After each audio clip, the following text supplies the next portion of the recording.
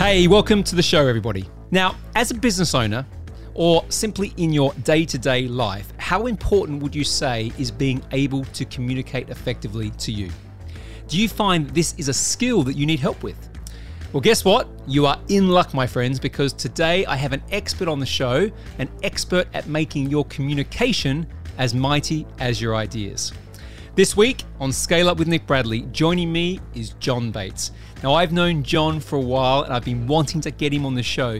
You see, John was there when I needed help last year preparing for a huge speech when I was in the US, and he came to the rescue, and we'll get into that a little bit in a sec. But the backstory is this: after totally blowing his first time on a TEDx stage, John focused in and is now a global leadership communications expert, an executive coach, an author, a pitch coach, and a keynote speaker. He's also become known as one of the most prolific TED format coaches in the world. There's this place where you practice so much it looks like you practiced. And that's not the goal, right? I call that the valley of awkwardness. And the only way to get across the valley of awkwardness is to practice even more, to the point where you practice so much it looks like you didn't practice. He supports many accelerator programs and organizations, has assisted clients in winning $1 million pitch competitions, raising millions in VC funding, winning millions in grant money, and more. He is also the author of the best-selling book, Your Amazing Itty Bitty Guide to Being TED-Worthy, the 15 Essential Secrets of Successful Speaking based in Human Neurobiology. Leaders from organizations like Johnson & Johnson's, NASA, US Navy Special Operations, and more recommend him to their colleagues as the best leadership communications coach working today. He knows how powerful mastering communication can be to anyone, both in business and in life. I would need to base everything I did in human evolutionary biology and human neurophysiology so I could show people not only what works when it comes to communicating with and influencing and inspiring and leading human beings, but also why it works. So needless to say, today we are in for a treat as this interview packs in a lot of value. We're going to cover communicating properly and effectively, how to ensure your communication is as mighty as your ideas, like I mentioned earlier, and how to get noticed in a sea of speakers, and the science around how it all works. So join me as I proudly welcome John Bates, finally with us today on Scale Up with Nick Bradley. Hey everybody, it is Nick Bradley here. Welcome to Scale Up with me, Nick Bradley, yet again, another week.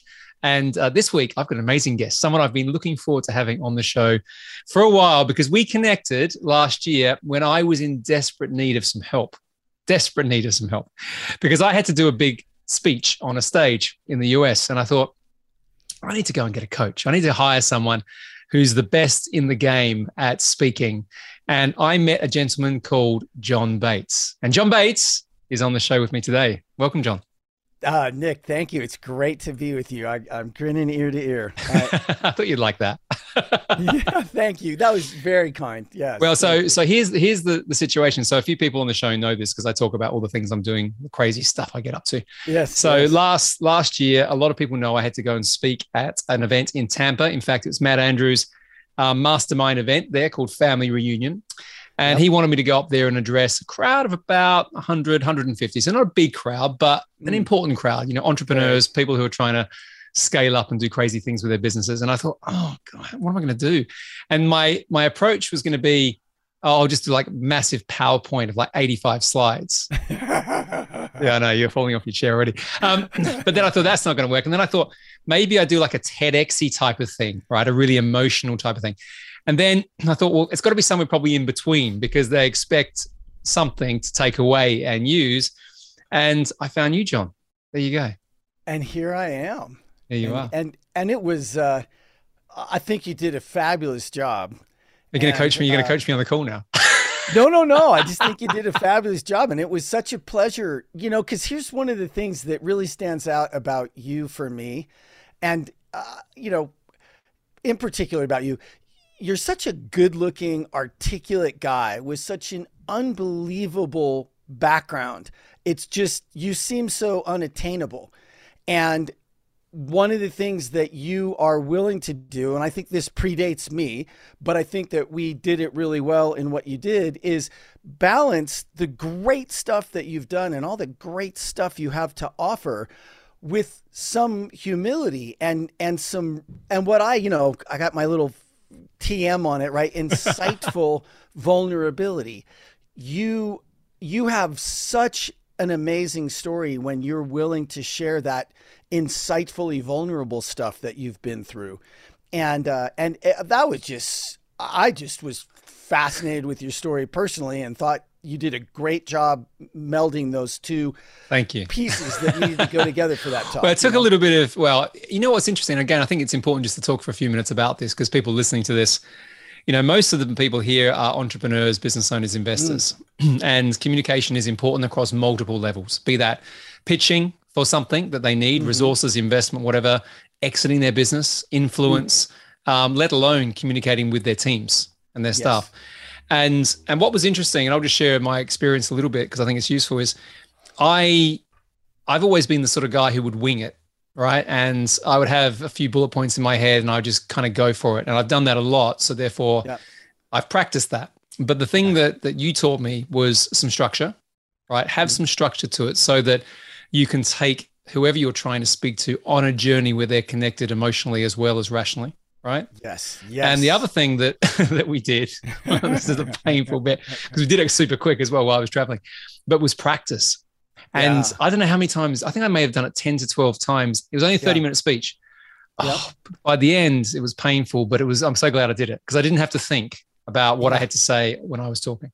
Yes. Yeah. I mean, and I told you in our conversations that Steve Jobs would practice for an hour for every minute that he was going to be on stage, and so did Winston Churchill. And really, and I don't know. I don't remember you saying that. It makes sense to me, but you've got to be disciplined to do it, don't you? Because oh my gosh, what about actors? What about Hugh Grant? Or Hugh Jackman? Sorry, would he be like rehearsing? So it's like just on point. When I worked with Dolph Lundgren, I don't think I've ever, I mean, Nick, you're up there close, but Dolph Lundgren has made an absolute career of taking direction, right? Because he works with the director every time he acts. And he was amazing at taking the direction. It was crazy. And he definitely practiced like mad. And you don't have to practice like that for every single talk, right? Like I'm not like people listening going, oh, okay, forget this guy, an hour for every minute. But think about how much it matters, right? How much does this one matter? And usually it matters more than people practice, if that makes sense, right? Yeah, because it opens up so many other opportunities. So if I suppose it's like anything, you're only as good as your last performance, right? To some extent. So there's a bit where if you fail on a big stage, that's going to have implications. Massive. There could be big implications down the track. Yeah.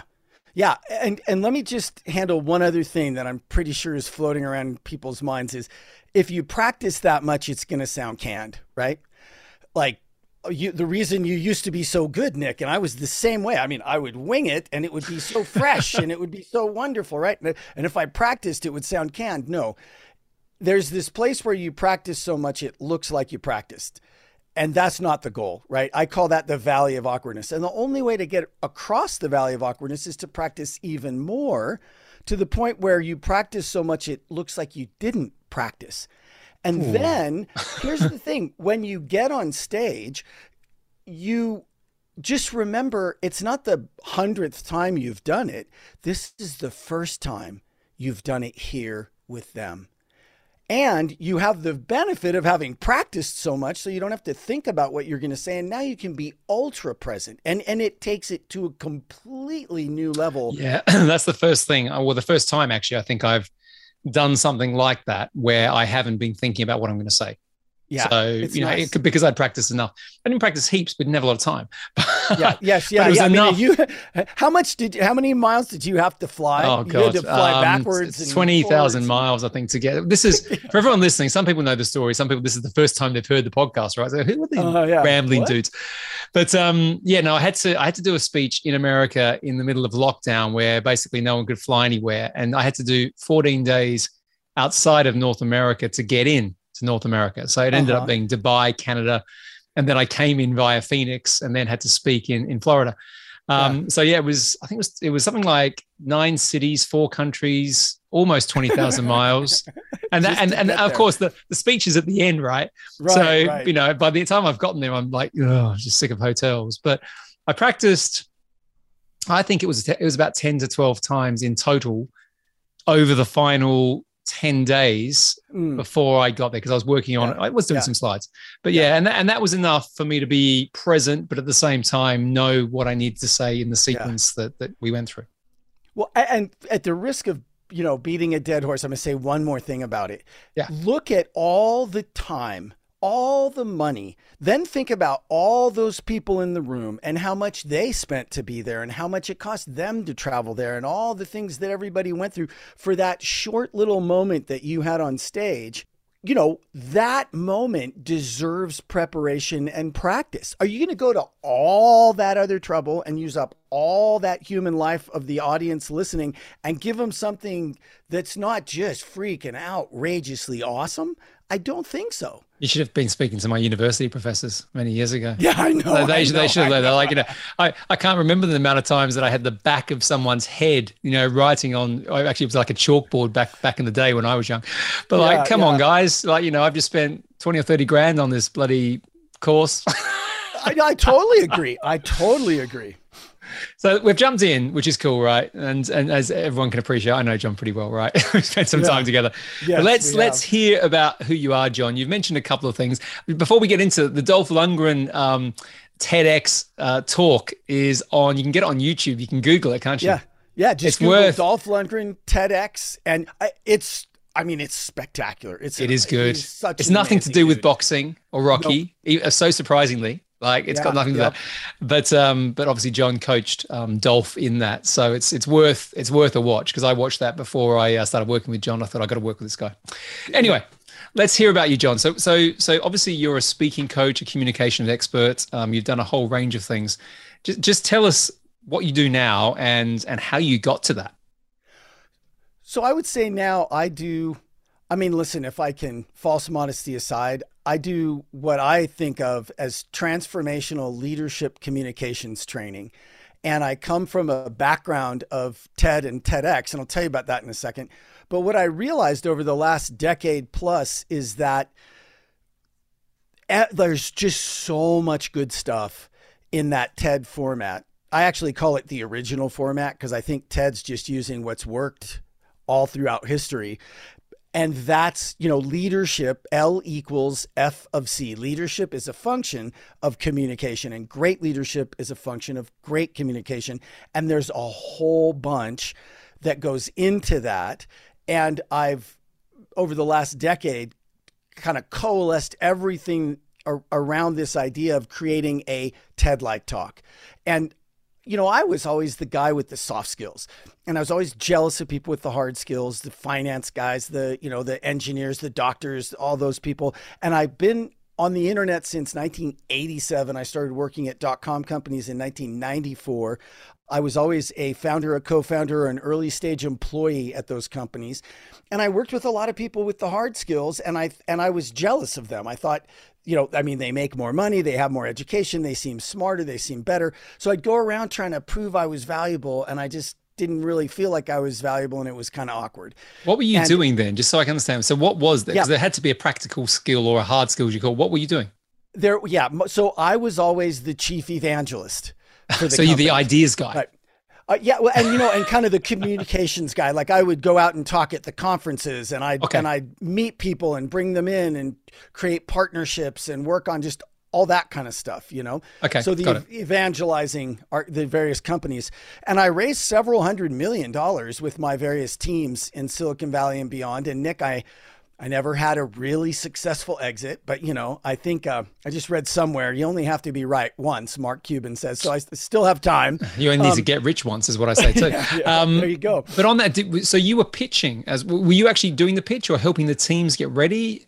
How did that work? Earlier at some of the companies, I was just kind of part of the team doing it. In other companies, I was, you know, one of the frontline pitch people. Got it. And preparing it and thinking about it, but I would show up at a lot of the later ones. And then, I remember in 2009, I went to the TED conference for the first time, and I just saw person after person up there on stage giving the most amazing talks I'd ever seen in my life. And I think to my credit, I remember distinctly thinking, okay, I've been a public speaker basically my whole life, but I've never done that. That's something different. So I came home, got really involved in the TED and TEDx community. And at one of the first ever TEDx events, it was TEDx Santa Monica in Los Angeles. My friends were running. It's an all volunteer effort. I was helping out. And we had this guy who had all this hard skills in the world. He had the most interesting, exciting topic of the day for me. He was the one I was waiting for. And when he got up on stage and started to speak, everybody in the room checked out because he was so nervous and awkward. We all thought we were going to throw up. Dude, I'm cringing. I'm sure I've been there. Like when I was younger and I used to do debating. In fact, I know I have, because I used to sweat and like my shirt would be like dripping. Well, and I was so sad because I'd just seen that so much, people who had so much to offer and so much education and just wanted to make a difference, but just couldn't quite connect with the communications piece. And listen, being scared is fine, right? Like we can work with that. This was we just never got out of it. And I was so sad. And then a few minutes in, the evil part of me popped out. And I remember sitting there going, hard skills guys blowing it, calls what I do fluffy, neener. And as I was doing that, my buddy walked over and totally changed my life. He said, dude, we got to do something to help people like this. And I remember it was seriously one of those moments. The clouds parted, the angels sang, the lights came on, thunder struck. I was like, oh my gosh, if I just got over myself for 5 freaking minutes, I could totally make a difference for that guy if I stopped honoring this chip on my shoulder. So I ditched the chip and I went home that night and I started working on what I now deliver all over the world, and the thing that's different, the reason that was such a crucial moment for me is because I did something different than I would have done otherwise. I realized if I wanted to communicate with that guy, I would need to base everything I did in human evolutionary biology and human neurophysiology so I could show people not only what works when it comes to communicating with and influencing and inspiring and leading human beings, but also why it works based in science. Had you connected on that before? I mean, never. So you decided at that point to go deeper. And so, funny enough, I never really thought I was using my college degree, but I was lucky enough to go to UCLA and be in the honors collegium there. Okay. And I took sociology with an emphasis in social psychology, and I got to be in upper division classes my whole time, So I had done a bunch of the study and I knew this stuff and it was something I was interested in, but it was like a parallel track till that moment. And when I got that I could combine these things and something I was interested in and could make a difference with people, it was just like gobsmacking. And so I went home that night and just started thinking from an evolutionary biology and neurobiology point of view about everything that I had learned the hard way through my entire career as basically a public speaker and a communicator and an entrepreneur and a leader. And that just changed everything for me, because at that moment, Nick, I was 50 grand in debt. Even the jobs that paid not enough, and gave me these options that weren't worth anything, even those jobs were gone. I didn't know what I was going to do. But when I, hit this, like it was the only thing I could think of to do. Thank heavens that I had that insight. And first year I went more in debt. Second year I kind of broke even. Third year I made more than I ever made in my whole life before. And then I doubled that plus, then I tripled that plus, and then it's been going better. And that was just the life altering moment for me. let's just, for the audience's sake, because I think, you and I know what it is, but let's just talk about TED for a second. Yeah. Yes. As the kind of the birth of kind of what you started to do and what you have been doing. So firstly, what is TED, right? At the very basic level. And the second question is, there's a massive fascination about it. So I'd love to know what the fascination about TED is as well, once people kind of connect with it. So TED started out, it's the Technology, Entertainment, and Design Conference. And it was around for quite a while as a secret knock conference, like you could, like it was, the top venture capitalists in the world, the top business leaders, and nobody talked about it. The first rule of TED is don't talk about TED. And it was an amazing event. But then a guy named Chris Anderson, who now is the head of TED, bought the whole thing and immediately realized, oh my gosh, like this stuff is too good to keep secret. We need to put this stuff on the internet. And it was right at the time when the internet was just starting to mature into being able to successfully really convey video. And TED is, people just come and it's supposed to be the talk of your life. And TED Talks are 18 minutes or less.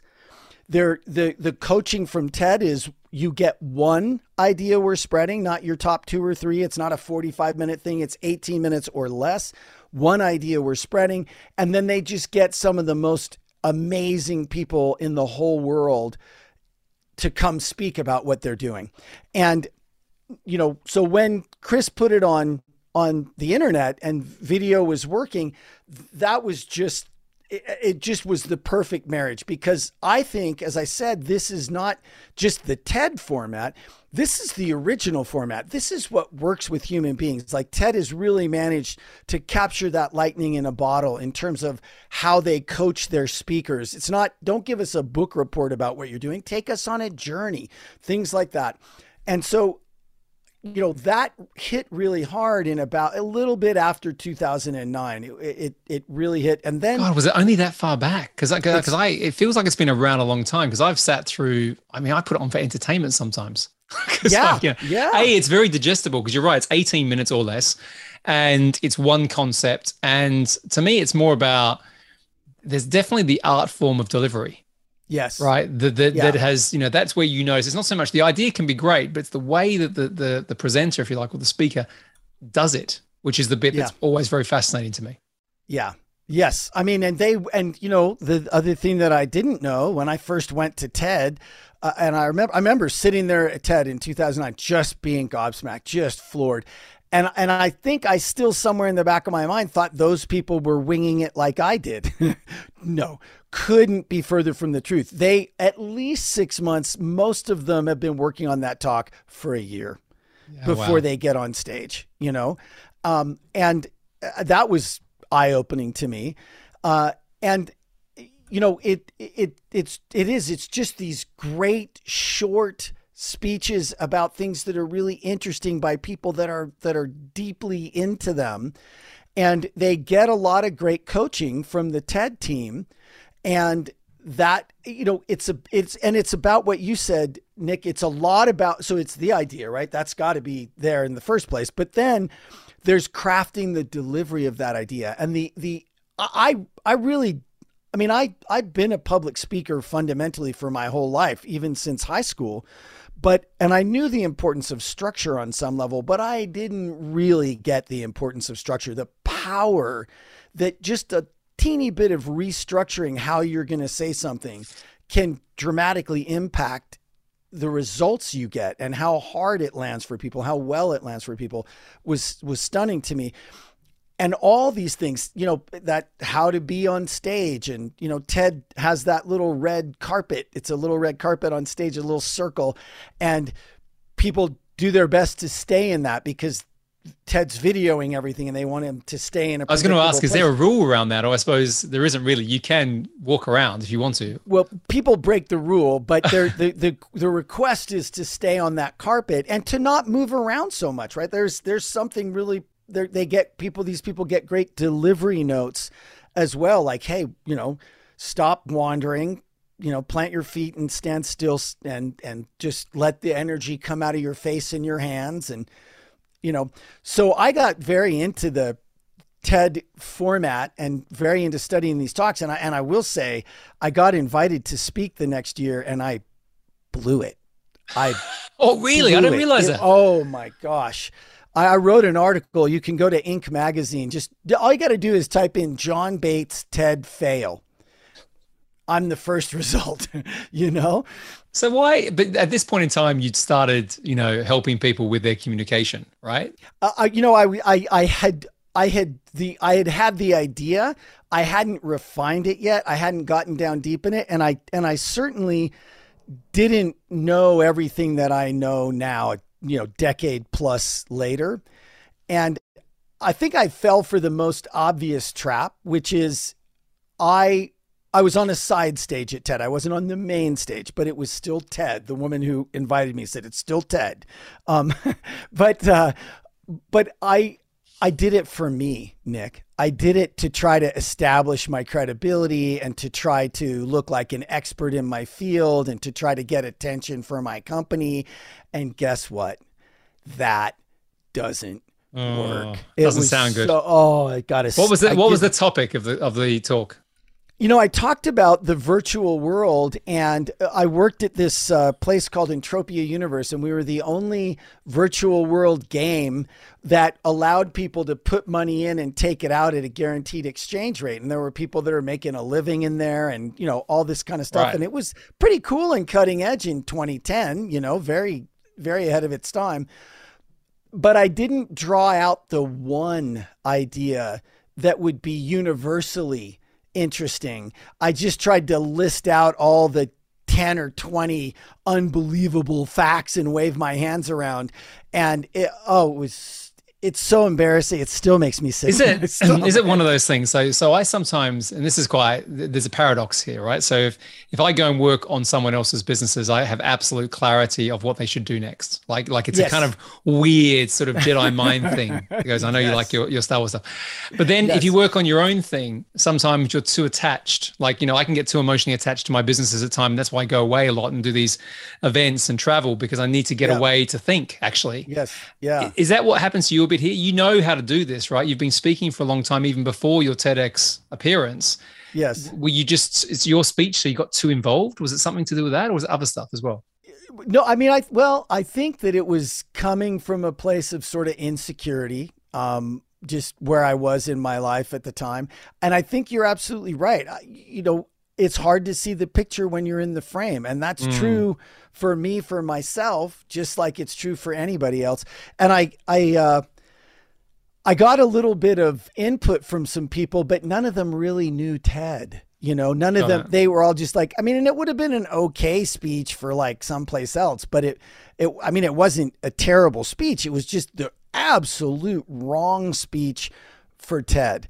And I've kind of come around to the belief now, 10 years plus later, that even if you can do something different that would still be good, I want to bring these TED elements to everything I do, because I just think it makes for a more connected, more meaningful, deeper, better speech, and like what we did with you, Nick, you're in the setting where you were recently for that speech.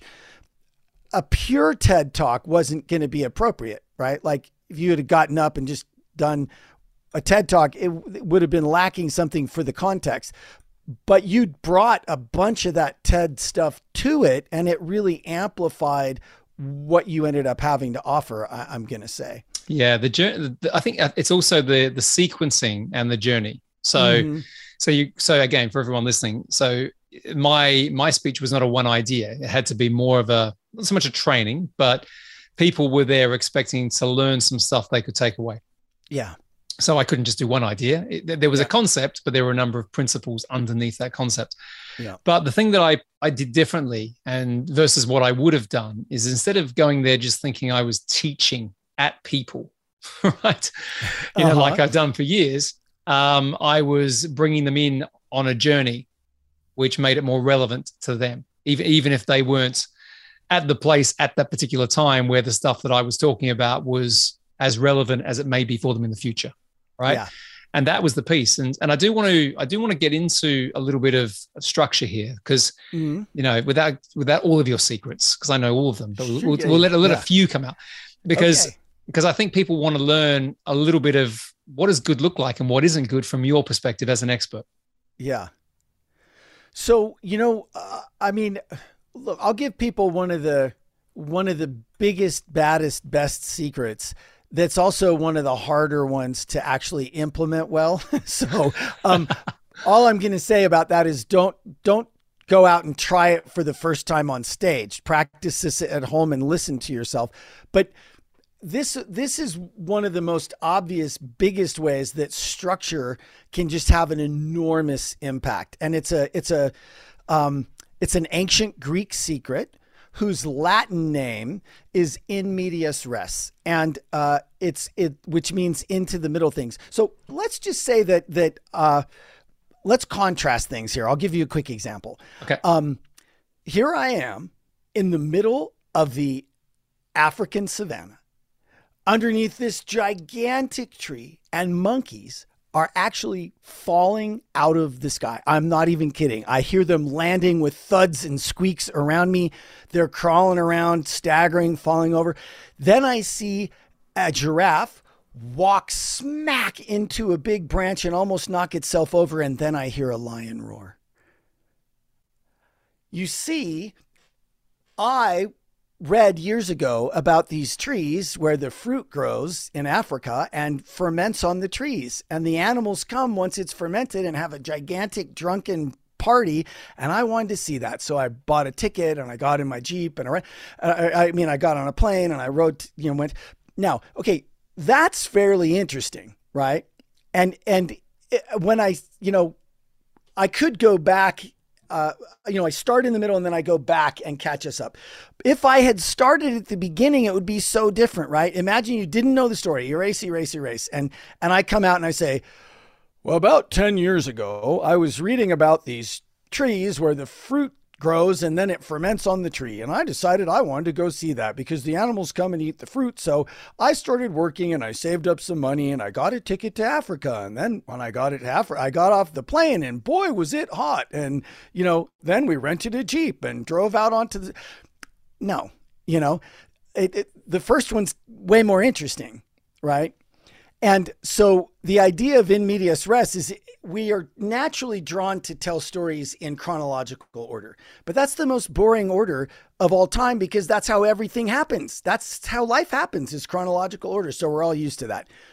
So instead of chronological order, into the middle things means start in the middle. And even better, extra points if you start at a point where something's happening and it's very exciting or scary or somehow suspenseful, and then you don't resolve the suspense.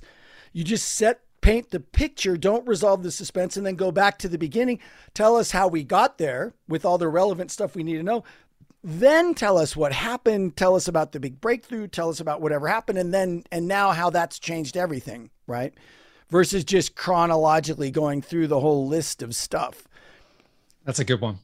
And what's happening, because we spoke briefly about sort of physiological and psychological elements there. So yeah. What's if you start in the middle like that, what's actually happening to the audience, in terms of their brain? Because obviously it's more interesting than just, hey, I thought about going on a trip. Yeah. Because I'm just curious about that, because obviously you've studied that. Yeah. So there's a couple pieces at play. The first one and the most obvious one is just our brains crave surprise and they crave what's novel. And they're always looking for what's different. Because if we didn't notice that on the way to the river today in the trail, there was a tiger laying there, and yesterday there wasn't, and the day before that, if we didn't notice what was different here, we got eaten and we're not in the gene pool anymore, So we're very, very interested in what is different and what's new and surprising, because that has been essential to our survival to notice that stuff. So it's why fashion changes as fast as it does. We just want new, surprising, interesting stuff. So starting in the middle with something where it's like people are going, what's going on? What's going to do? Like now we've engaged people's brain. They're curious. There's this suspense. We don't resolve it yet. We go back to the beginning and tell them about all the things that happened that led up to that. And, and I kind of gave it away in my example. I shouldn't have maybe said that I wanted to go see those fruits. I should have said, I put down the magazine and I made a decision. I was going to Africa, right? And then I could tell people when I got to the trees what was going on, and it would have made it even more suspenseful. So that's one. And then the other piece is storytelling. When human beings realize that another human being is telling a story, even if you just say something as simple as, oh, let me tell you a story about that, our brains have this chemical shift, and our brains release the same chemical they release when we expect to get a reward. So a story is like giving people a reward. It's this, like, if we were to push a lever and our favorite food would drop out, our brains would like that, right? So it's the same thing as that. Is that because of going back to, like, that whole saying of when you're a kid, show me the boy at 7, I'll show you the man, that sort of stuff. That, we would be told a bedtime story if we were lucky growing up. And there was a lot of that would have impressioned us in our environment. So therefore, if we hear that concept as we're growing up again, it takes us back a little bit to those amazing memories. I mean, it's part of that. It absolutely is. I have a 5.5-year-old, and the number of times he says, Dad, will you tell me this story about, right? His favorite thing right now is he just wants everybody to tell them. He says, will you tell me a story about the time you almost died? Right? He wants to hear about all the times I almost died, right? Like that surfing accident I had and whatever. So and he wants to hear those. And listen, the other piece of it is not just that, but all throughout history, all throughout time, how did, up until Google, the printing press, how did every important thing that we communicated and shared with us, how to create civilization, how to build a cathedral, how to brew beer, everything important, how did that come to us? Well, it's always the putting together of words. So and by that I mean that intentionally, actually, because it's not just saying something. It's the way you put it together that creates, and that can change everything as well, right? Everything came put together, as you say, in the form of a story, because that is the only way we could remember complex things. We can, you remember the study, people can remember between 4 and 7 things, right? That's why phone numbers are the length they were and all that. Right. That's been disproven. It's not between 4 and 7, it's 4, period. So I always thought it was like 3, because I remember Tony Robbins would always say 1, 2, 3, many. And that's And I tend to keep, it's interesting actually, because 4 averages out. I often say to anyone I'm working with, top 3 to 5. Top 3 to 5, right? So, 3 at the minimum, 5 at the maximum, but it averages at your 4. Yeah, that's right. Well, and you're totally right? Like for things to be distinct, it can be 3. Anything after 3 becomes many. 1, 2, 3, many. That's how human beings count, right? A billion is just big many. We don't have a mental relationship to it. It's just big many. A million is kind of smaller many compared to a billion, but it's still a pretty big. So we can't remember long lists of stuff. So the way that everything came to us was in the form of a story so that we could remember it. And that's why over the eons that we've been doing this, our brains have come to more highly value story than anything else in communication, sometimes to our detriment. Don't fall for anecdotal evidence is good advice. But the reason they have to teach us that over and over is because we're so tempted to fall for anecdotal evidence and think one story proves something. So, don't use anecdotal evidence, right? No dark side use of these things. However, if you're on the light side of the force and you're doing something good, if you have great data, or if you have a point that's really important for you to land and you don't use story to convey that, you're missing out on the number one tool for communicating with human beings, period.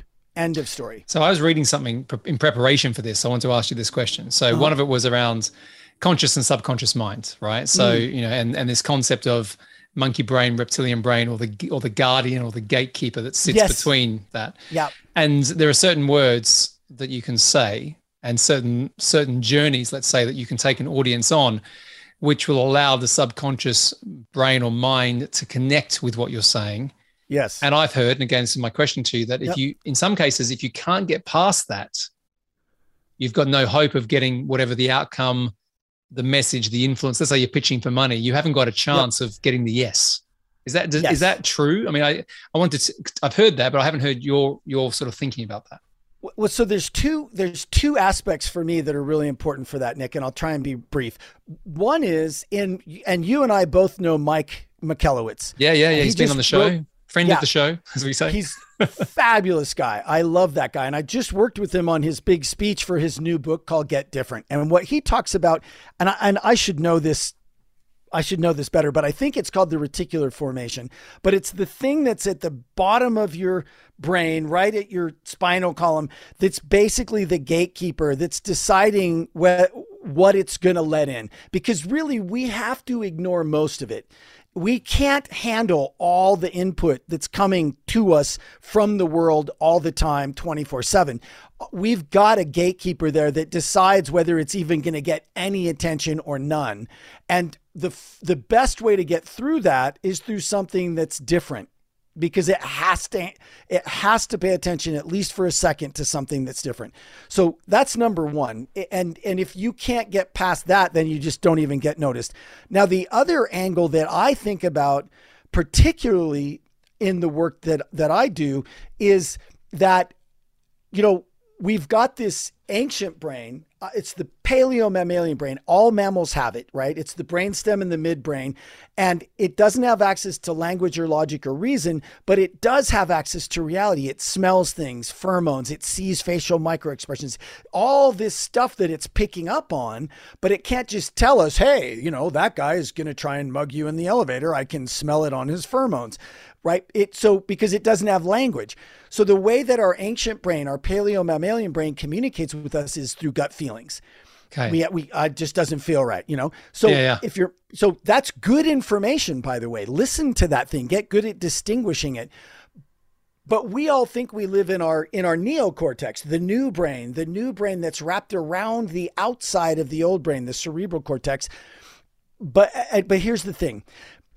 Even the most logical person listening to this right now, if they have a even close to normal functioning human brain, if I put any of our listeners into an fMRI machine and watch them in real time as they made a decision, even if they weighed it out logically first, boom, the paleo-mammalian brain fires first, making the decision. Then nanoseconds later, the cerebral cortex fires, agreeing with or disagreeing with the decision, but not making the decision. So here's what happens. Do you like the product? Yes, we like the product. Do you think it's priced right? Oh, certainly. It's a good price. Well, do you think it would make a difference for you to have it? Oh, yes. Why, certainly. Well, do you want to sign the check and we'll start delivery? No, we're not ready yet. We want to think about it, right? Because we didn't make an emotional connection, we got a yes, yes, yes, no. Because the logical brain was all in. Yes, yes, yes. Logic. But it's got to go through the emotional brain to get to the spinal column to sign the check or to say yes or to agree or take action. And if the emotional brain is not put at ease, if we don't have some emotional connection with this person that's trying to get us to do something, they will get yes, yes, yes, no. So the way to get yes, yes, yes, yes is by not only having a great product, right? Logic is necessary, but it's not sufficient. You've also got to make an emotional connection so you can get what I call the fourth and most important yes.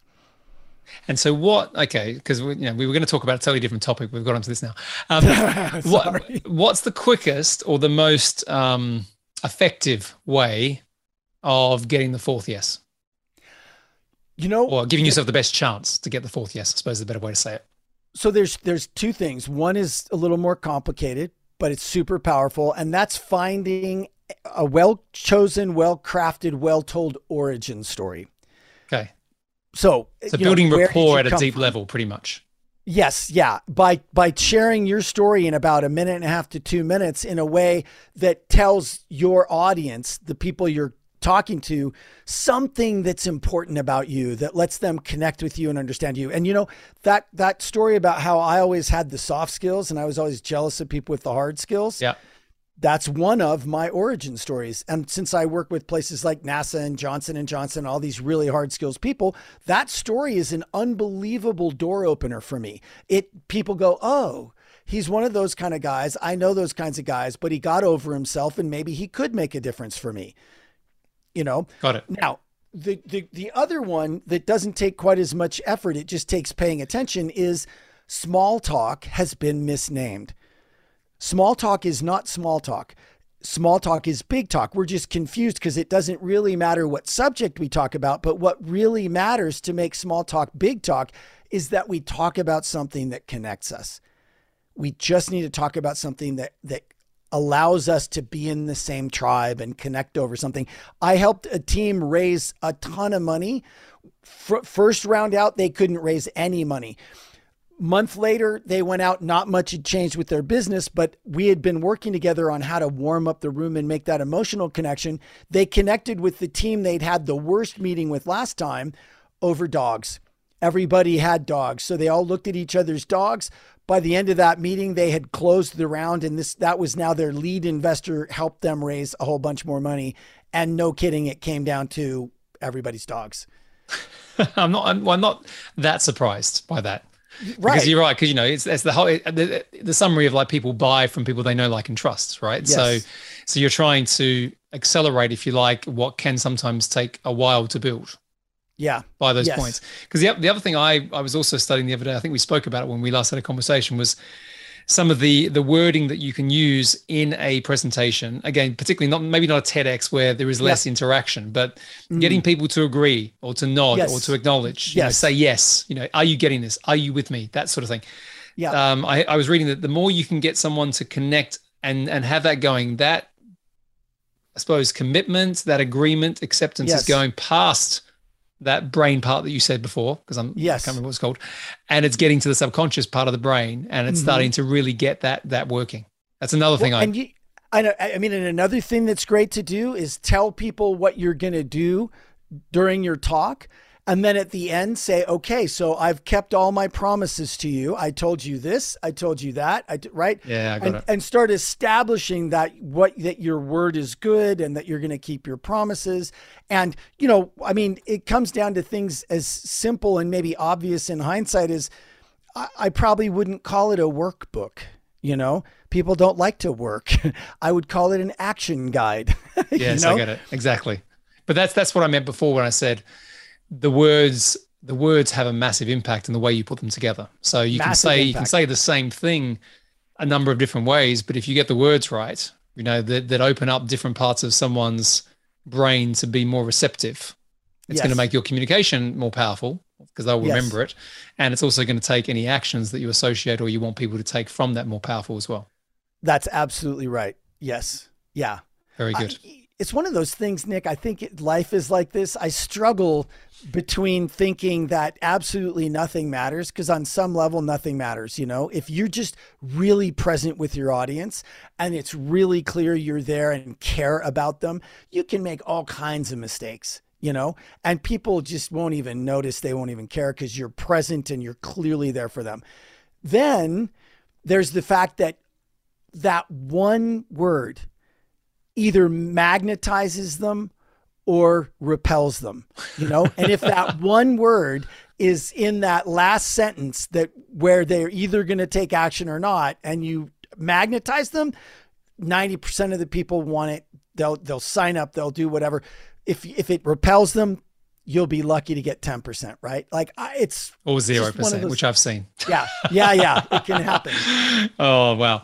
Well, let's finish up the conversation. We were going to talk today. We started saying about what actually is, transformative leadership communication, but more importantly than that, what's happening right now? Because we're coming out of COVID. We've got quite a lot of disruption in the world. There's a lot of uncertainty.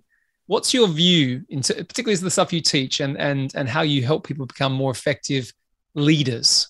Mm-hmm. What's some of the things specifically now that you think are more important than ever?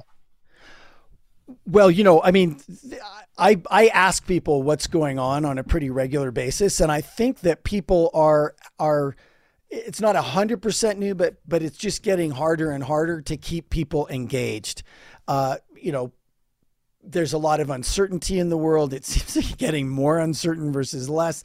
And people are just having a hard time with feeling like they're keeping their teams really totally engaged. And, the other piece is that we're still virtual. And so your leadership presence is still very much about how you show up on Zoom or whatever video, Teams or whatever your company's using. So those are the things that I'm still talking to people about a lot. And, one of the big things that I say in terms of keeping people productive and people engaged is that I think one of your number one jobs as a leader all the time, but especially in this situation, is creating and reminding people of the empowering context for what you do. Are you giving them that? Are we just laying bricks, or are we building a cathedral? We're building a temple here, right? Are we just shuffling papers, or are we saving patients' lives? And the more you can make the empowering context real for people, and the more you can remind them of it from different angles and in different ways, and there's more than one empowering context too, the more you just keep people present to all the different layers of empowering context, the more engaged they'll be, and the more productive they'll be. And that puts that productivity driving engine for what's going on over there with them, right? You can't keep going for them. They have to want to keep going. So that empowering context, I think, is really important. And what's amazing is how fast that goes away, right? So people start to feel like they're a broken record, reminding people and reminding people and reminding people. That's part of your job. I forget who told me, but somebody told me that one of the big jobs of a leader is to just say the same important things over and over and over and over and over. I think that's a really, to some extent, misunderstood point, because I remember when I first started doing the podcast, I thought that I had to every single week come out with something new, right? Yeah. And then I think there was a consistency to it, but it was a little bit hard for people to get. Yeah. And the reason I was doing it is because I thought just because I'd said it, people needed fresh information, but in reality, right, they needed reaffirmation of the same thing. So I did an episode today actually just by myself where I kind of went back and said, the 5 reasons why, most successful businesses fail. And I thought, I've done this episode at least probably 10 times. But you know what? Maybe the context has now changed and there was a few things. So I'm going to do it again because the world's changing so quickly and the message is still important. Well, and we're changing, right? Like the things that I heard, even just in our engagement, Nick, about what you do, the first time I heard it versus, after several meetings and weeks and then months, I'm a different person, and I'm hearing and picking up on different things that you're saying, not because you're saying something different, but because I'm hearing something absolutely from a different place, And I think I learned this quite recently, actually, in the last probably 6 to 12 months. Because when I used to go and invest in myself in education programs and things like that, I used to think it was like, once you've done it once, you've done it. Mm-hmm. But a coach of mine said, go back and just keep watching it. Keep watching it. I was like, oh, God, I'm boring. So I actually started to have it playing in the background, going for a run or whatever.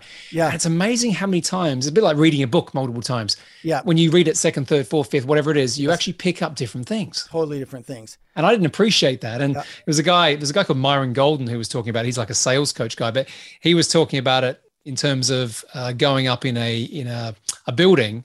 And you're trying to get to the top of the building super quick, and you're trying to go up by the elevator or the stairs or whatever it is. And what you're not doing is you're not leveling. You're not getting what you need from the level or from that floor before you go up.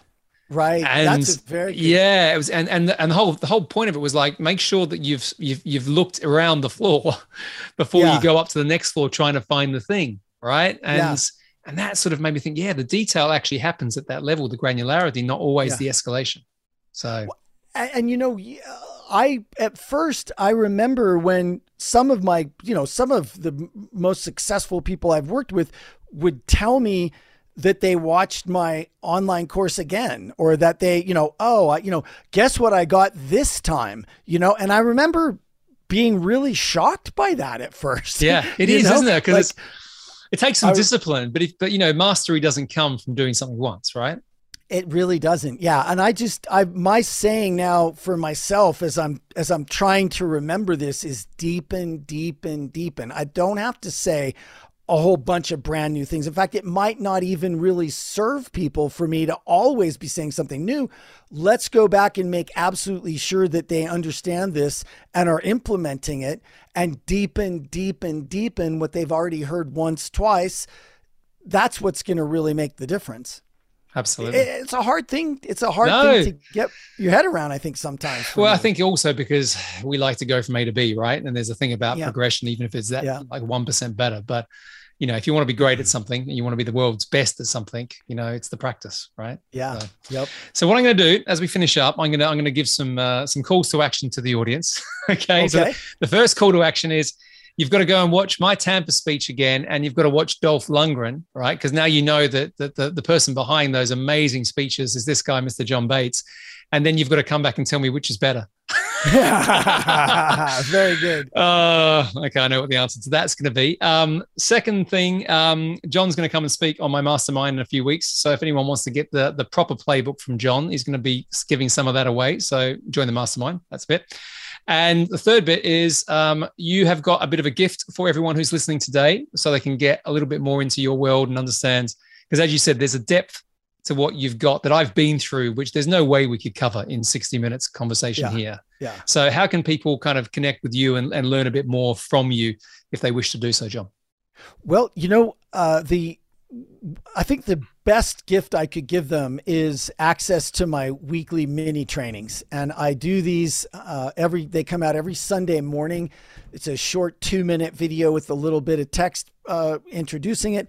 And the way that I think of it is, this is something that's super important. And I know everybody's got their focus, right? What they do, they're working on their business, they're doing other things. Check this out every Sunday. Keep it in mind for the week. It's a short little thing, and it will help you develop a great habit of great leadership communications along with everything else that you're doing. And that's easy to find at executivespeakingsuccess.com/subscribe. And Perfect. I will give you free access there. You can also find me at johnbates.com if that's easier to remember. And I'm just John at johnbates.com. And, Easy. You know, you're a friend of Nick's, you're a friend of mine. Well, we'll put all that into the show notes and people can reach out to you. But yeah, just want to thank you again, sir. So as I said, had I got up there without your instruction, coaching, friendship, I would have, you know, looked like an absolute ass. I didn't.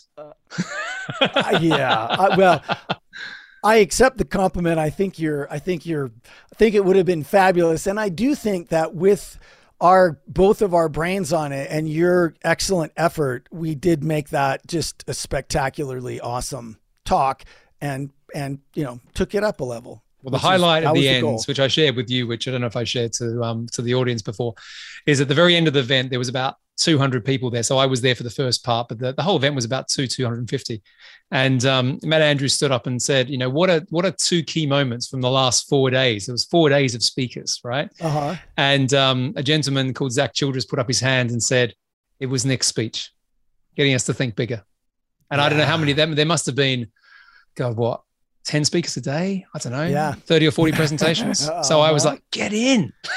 Yes.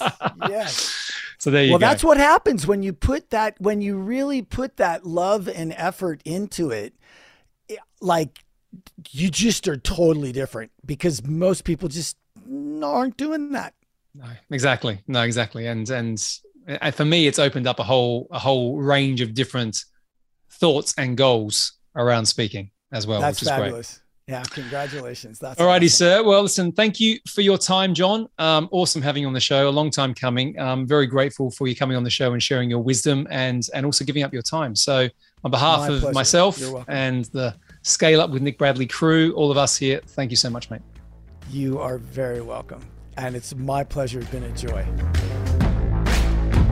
Hey, thank you for listening to this episode of Scale Up with Nick Bradley. If you enjoy the show just as much as I enjoy creating it for you, then I'd really appreciate you leaving a 5-star review wherever you listen to your podcasts. And while you're there, why not subscribe to the channel so you never miss a future episode? It really helps me, it helps the show, Plus, it makes it easier for others to access the content that I'm producing week in and week out. And finally, if you want more information about anything you heard in today's show, or to find out how you can get more help in scaling up your business and your life, click the link in the show notes now to learn about our coaching, mentoring, and mastermind programs. See you soon.